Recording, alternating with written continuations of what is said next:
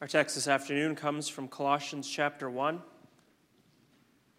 the verses 12 to 14.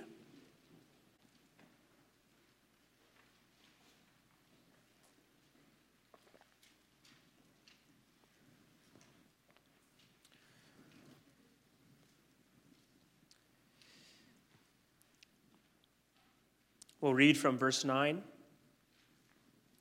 Beginning at verse 9, "And so from the day we heard, we have not ceased to pray for you, asking that you may be filled with the knowledge of his will in all spiritual wisdom and understanding, so as to walk in a manner worthy of the Lord, fully pleasing to him, bearing fruit in every good work, and increasing in the knowledge of God. May you be strengthened with all power, according to his glorious might, for all endurance and patience with joy." And here begins our text. "Giving thanks to the Father, who has qualified you to share in the inheritance of the saints in light.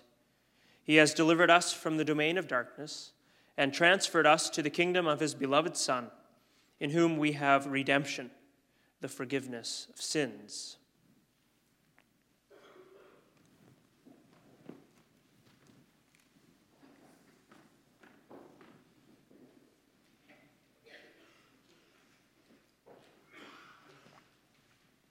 Beloved brothers and sisters in our Lord Jesus Christ, what do you think of when you hear the word gospel? The word gospel is all over the Bible. It means good news. If you've spent time reading or studying the Bible on a regular basis, you probably know that the word gospel, especially in the New Testament, is a word that often doesn't stand all by itself. I'm sure it isn't too difficult to finish the phrase, the gospel of fill in the blank. The gospel is good news about something. I did a quick survey through the New Testament to see how it finishes the phrase, the gospel of blank. And here's what I found. Of course, the most common is the gospel of Jesus Christ. And there are other phrases similar to that one, such as the gospel of Christ or the gospel of his Son. But there's others too. For example, the gospel of God, the gospel of the kingdom, the gospel of God's grace, the gospel of your salvation, and the gospel of peace. And each phrase in its own way captures a part of the multifaceted good news that God's word proclaims to us. That brings me to the title of this sermon, the gospel of God the Father. I realize that may be a little bit surprising. You will never find this phrase anywhere in the New Testament. Usually we say the gospel of Jesus Christ, so perhaps the phrase the gospel of God the Father strikes us as a bit odd. But it's perfectly fitting to what Paul says in these verses from the first chapter of Colossians. In this letter, which in other places so highly exalts the supremacy of Christ, the Son, here Paul directs our thanksgiving to the Father. The gospel is just as much from the Father as it is from the Son. In these verses, Paul states three things with three clear verbs which the Father has done for us. And that will be our 3 points this afternoon. We'll see that the Father has qualified us for an inheritance, that the Father has rescued us from darkness, and third, that he has brought us to his Son. So first, we'll see that the Father has qualified us for an inheritance. We saw this morning that in the verses 9 to 14, on the whole, Paul is articulating his prayers, or his petitions for the church at Colossae. The longer backstory behind this, however, is that a man named Epaphras, who's the Colossian pastor, we might say, he has traveled all the way to Paul in Rome because the Christians in Colossae are being troubled by false teachers. The false teachers are advertising different practices that they say will fill up the Christian's experience. In light of that, we saw that Paul's prayer is that they simply continue to grow in the knowledge of God's will, in the plain gospel that they had received already from Epaphras. He wants them to live lives pleasing to God. And one of the characteristics of that sort of life is what Paul elaborates on in these verses. It's the sort of life that gives joyful thanks to God the Father. for what he has done. Paul says that the Father has qualified you to share in the inheritance of the saints in light. And Paul's use of the word qualified here is very intentional. If you were to skip ahead to chapter 2, 18, you would see there that apparently the false teachers had been using the language of disqualification with regard to the Colossian believers. Paul tells the believers, he says, "Let no one disqualify you," insisting on asceticism and the worship of angels, and Paul continues. So it seems that the false teachers were trying to give the impression that the believers in some way were second-class citizens in God's kingdom. They had not actually received what had been promised to them. It was really others. It was really those who incorporated elements of paganism or of philosophy or of Judaism. Those people with their hyper-spiritual practices, those were the ones that were receiving what God had really promised. And so it's in the context of this that Paul assures the believers that they've been qualified. We understand what it means to be qualified, don't we? We might speak about being qualified for a job, for example. We have met the requirements. We have the proper set of skills to do the job that's being asked of us. We have the proper qualifications. We also sometimes speak about being qualified for a special offer or a special opportunity. For whatever reason, we meet the qualifications that someone is looking for. And Paul here uses the same concept in our text. Somehow, the Father has considered us adequate for something. Somehow, he has considered us sufficient. We have met a standard. We have met a qualification. Already here with this very word, we see evidence of the gospel. Of ourselves, we are so totally unworthy to receive anything of that sort. We would speak alongside the centurion who says to Jesus, "Lord, I'm not worthy to have you come under my roof." And yet here in a miraculous way, Paul tells us that we have been made worthy to come under the Father's roof. Now, the picture we get from our text about being qualified for an inheritance is very similar to something we see in the Old Testament, isn't it? I'm thinking here of the exodus of the Israelites from Egypt. God bringing his people out of slavery, leading them through the wilderness, bringing them to the promised land. In that land there, God divided all the territory between the 12 tribes, and then by each clan, by each family. Israelites who had been born in the wilderness, who had been born to nothing, now received their own share. They received their own plot of land as an inheritance. And the quality of that land was not subpar either. It was not some unwanted bog or some badlands. It was luscious.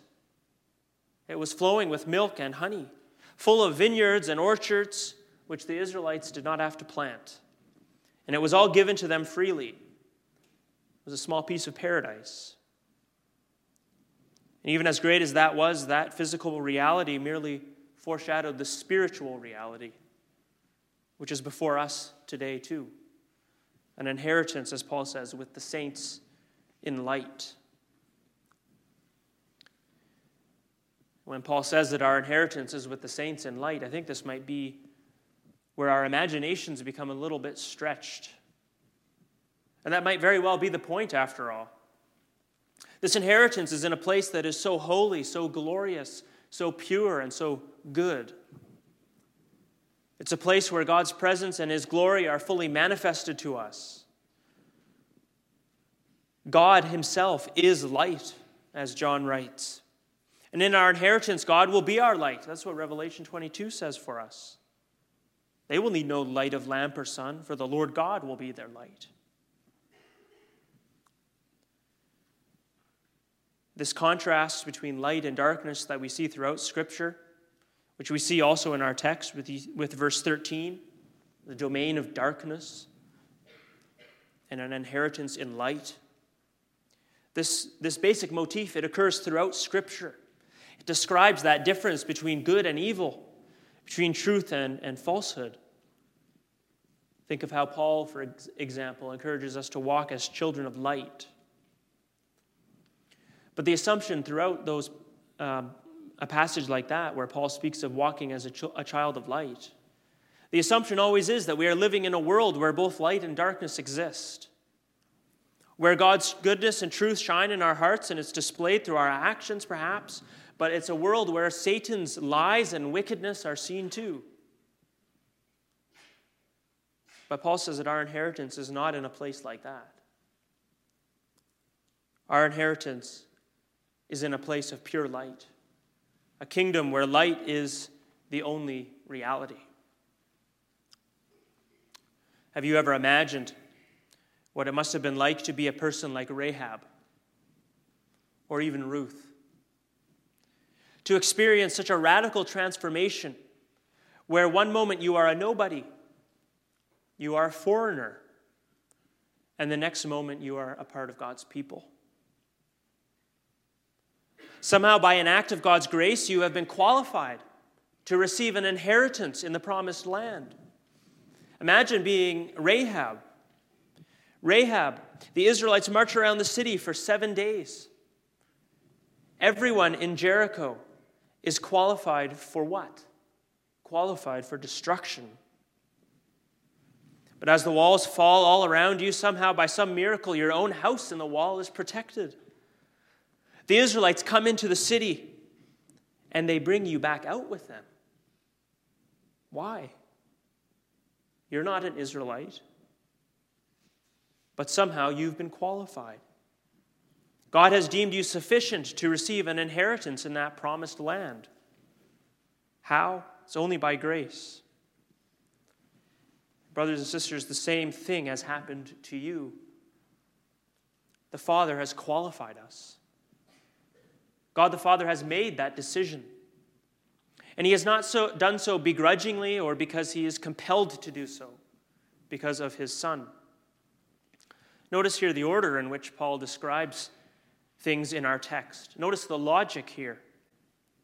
The Father qualifies us for an inheritance. So then the Father delivers us. So then we receive forgiveness in Jesus Christ. It seems to me that we often think about these things in the opposite order. That because we've been forgiven, that means the Son must deliver us, and because the Son has delivered us, the Father must qualify us. But that's not how the Father's love works. In fact, he has prepared an inheritance for us, and so he sends his Son to rescue us, who achieves the forgiveness of our sins on the cross. Do you see how the Father's love for us begins the whole process? I think that sometimes we're inclined to think that God the Father brings the bad news, but God the Son brings the good news. That the Father is terribly angry about our sins, but the Son satisfies him. We think that God the Father is like King Saul, and God the Son is like King David, or David before he was king, rather. That as long as David is playing the harp, Saul is kept happy. But what happens when David leaves the room? And what would happen if Jesus left the room? Would the Father's mood suddenly change? Would he all of a sudden try to kill us without Jesus to defend us? Brothers and sisters, the answer is a firm no. The Father does not love us because he sent his Son. The Father sent his Son because he loves us. And the reason we probably get this backwards so often is that we find it to be too good to be true, don't we? Are we really able to say, I'm qualified for heaven? I'm qualified for the kingdom of light? We feel so inferior. We think of our sins. Sin that still dwells in us, with which we struggle every day of our lives, or sins that we've committed in the past, which we think might tarnish our record or perhaps disqualify us altogether. Or perhaps we are a relatively new believer and we feel subpar compared to everyone else.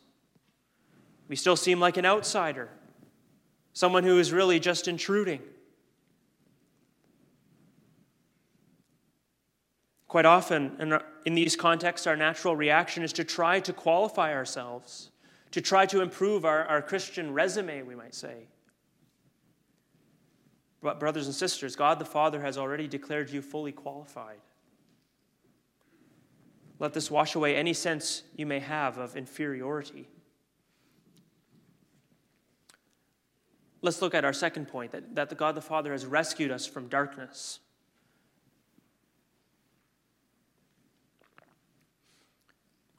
So it's because of our qualification, then, that the Father begins a rescue operation. That's what Paul writes about in verse 13. He says, He has delivered us from the domain of darkness. Now, we ought to notice that the word deliver is different than the word save. The word save emphasizes the final result. It emphasizes the fact that things have been made well. And while the word deliver can describe the very same activity, what it emphasizes is the danger.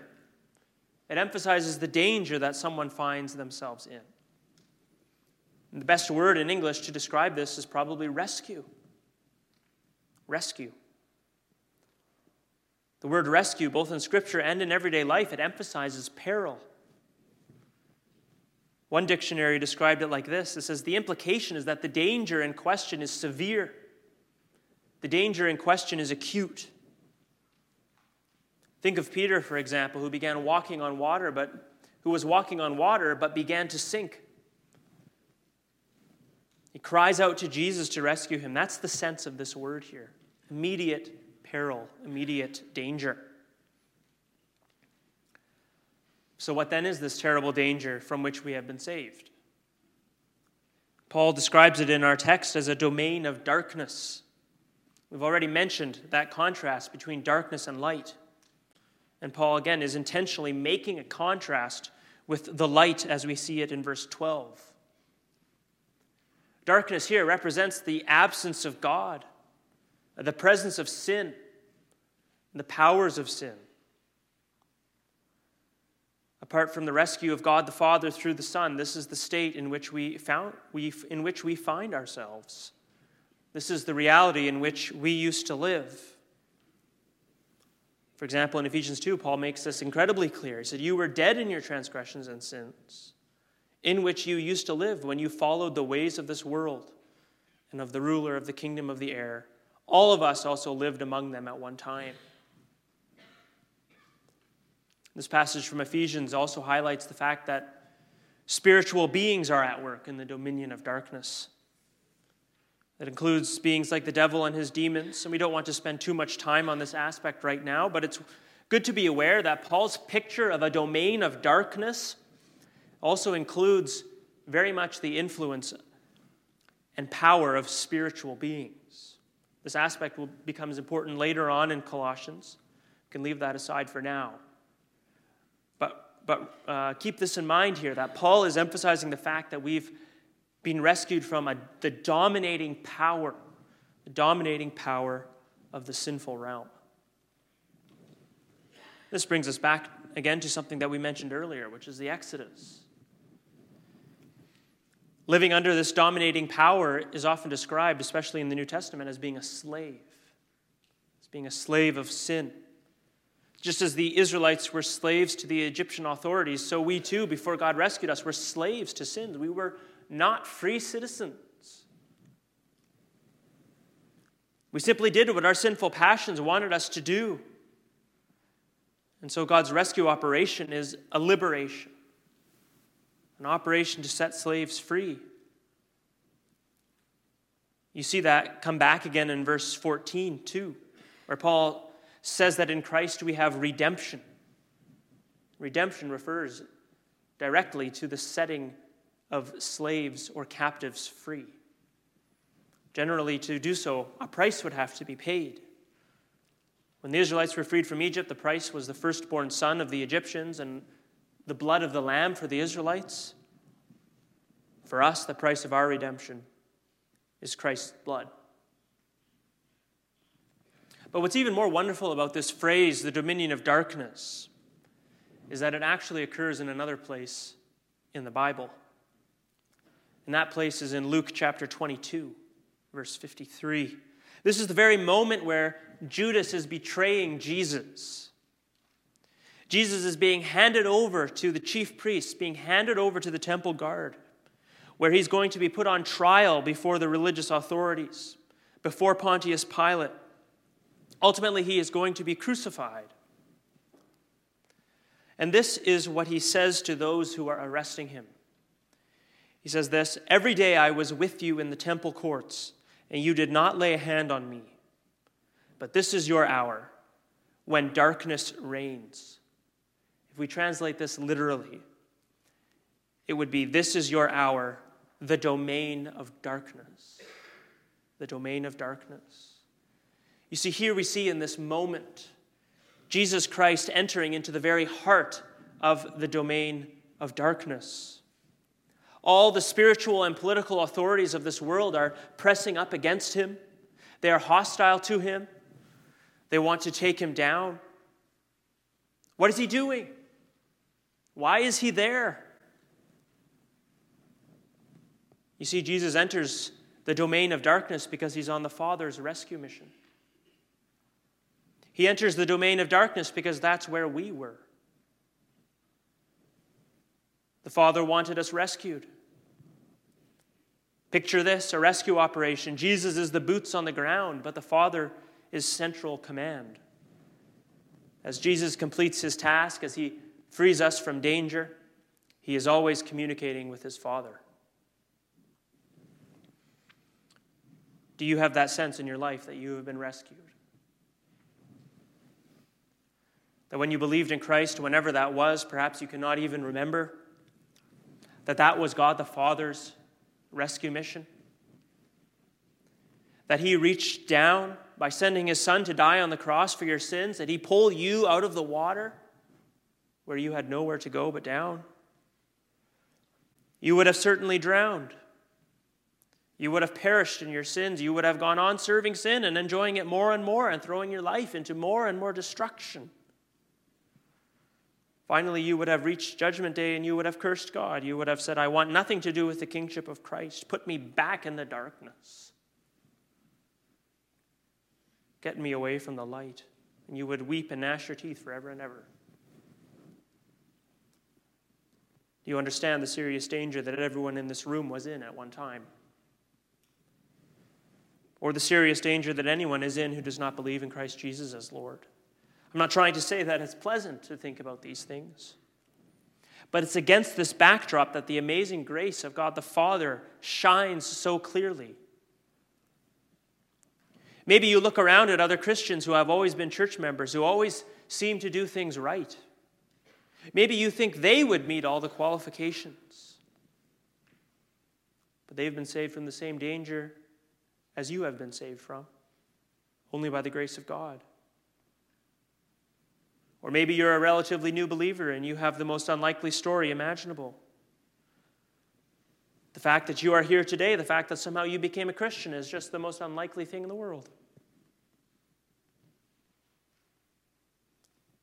But brothers and sisters, that's the surprising love of God the Father. Wherever you lived in the domain of darkness, however deeply entrenched you were in it, the Father sent his Son in to rescue you. Let's look at the final element of our text, which is that the Father has brought us to his Son. The final reason for giving joyful thanks to the Father is that he transferred us to the kingdom of his beloved Son, in whom we have redemption, the forgiveness of sins, Paul says. He has transferred us. The word transfer is very dramatic. Other translations use terms like brought or even translated. The best term might even be transplanted. This word describes a radical uprooting of something and putting it down in an entirely different place. In another place, Paul uses the same word to describe the moving of mountains. So we don't get the sense here that Paul is talking about a meandering journey into the kingdom. Paul is speaking here about a radical displacement. So then, where has God the Father placed us? in the kingdom of his beloved Son. Literally, the Greek says this. It says, the kingdom of the Son of his love. The kingdom of the Son of his love. That's a rather unique way of putting it. The Son of his love. And I think it's a subtle way of emphasizing for us, as we've already seen, emphasizing the Father's love, which motivates our salvation. The Son of the Father's love. We know that he has a great Trinitarian love for his Son. But this phrase also speaks of the Father's love for us, since the giving up of his Son was an expression of his love for us. The Son is a gift of his love to us. The Son of his love. The coming of this Son into the world was a direct fulfillment of what we read from 2 Samuel 7. The Lord had promised David that one of his sons would rule after him, that his throne would be established forever. The Lord promised, I will be to him a father, and he shall be to me a son. My steadfast love will not depart from him, as I took it from Saul. Ultimately, that Son who would reign forever, from whom the Father's love would never depart, was the Lord Jesus Christ. And it's into the reign of that Lord Jesus Christ that we've been brought. God's love can never be taken away from our King, Jesus Christ. They are two persons of the one Trinity. They share a Trinitarian love. And so living in the kingdom of the Father's beloved Son means that we're living under the umbrella of that Trinitarian love. I'm sure that many of you in your own marriages or in your own families have seen how a strong love that is shared between parents can impact the character of the entire home. When dad and mom love each other and when they show that love to one another, it sets the tone for everyone else in the household too. The house becomes a warm and uninviting place. Kindness and joy become the norms of life. Conflicts are resolved in a gentle and a loving way. A spirit of love pervades the home. And to some degree, that's what it's like living in the kingdom of the Son he loves. The love of Father for Son sets the tone and character of the entire kingdom. We experience freedom. We experience fellowship. Through the Holy Spirit, God's love pours into our hearts. This is what we have been brought into. However lonely or depressed you might be, in whatever corner you might hide, you are under this umbrella. Your entire reality has a different flavor than even your next door neighbor or even your own non-believing family members. Let me ask you, do you recognize the once-for-all decisive change that has taken place in your life? Do you know the gospel of God the Father? Do you have a sense of having been rescued? Does that make you thankful with the sort of thanksgiving that Paul gives? How does that impact your prayers? Do your prayers have a sense of personal gratitude to God? Do you know God's work of salvation not only to be true, but also to be true for you? In many ways, our prayers ought to have the tone of a thank you letter. I want to read you a portion of a very moving thank you letter. It's addressed to a man named Nicholas Winton. He was a British man who saved 669 Jewish children from Czechoslovakia. He brought them to England shortly before World War II. For many years, he had kept his identity hidden. Once his identity had been made known in 1988, one of the women who had been saved as a young girl wrote a letter to him. And this is how it goes. She says, how does one thank someone who has saved one's life? Thank you with all my heart for being that courageous young man years ago who arranged the transportation of Czech children to England. Had you not done so, I would not have lived in and loved England for 18 years. I would not be here in the Antipodes appreciating the beauty of the countryside, the song of the birds, the sun on my face, the wind in my hair. My children would not have been born. My life would have ended in a concentration camp, as was the fate of my parents and most of my family. Because you live and have dared, so many of us are alive today. And no words can express the gratefulness I feel in my heart. To this day, I did not know to whom to say thank you for my life. Isn't that a wonderful illustration of how we ought to pray to God? The Father has qualified us. He has rescued us, brought us into the kingdom of his beloved Son. And it transforms the way that we look at the world. And we're not in darkness anymore. Like this woman writes, now we appreciate the beauty of life, the blessings that God gives us.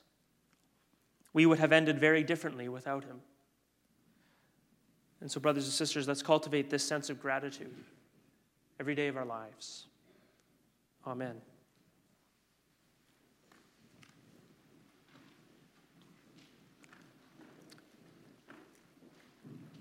Let's sing together now from hymn 19. We'll sing stanzas 1 and 2 of hymn 19.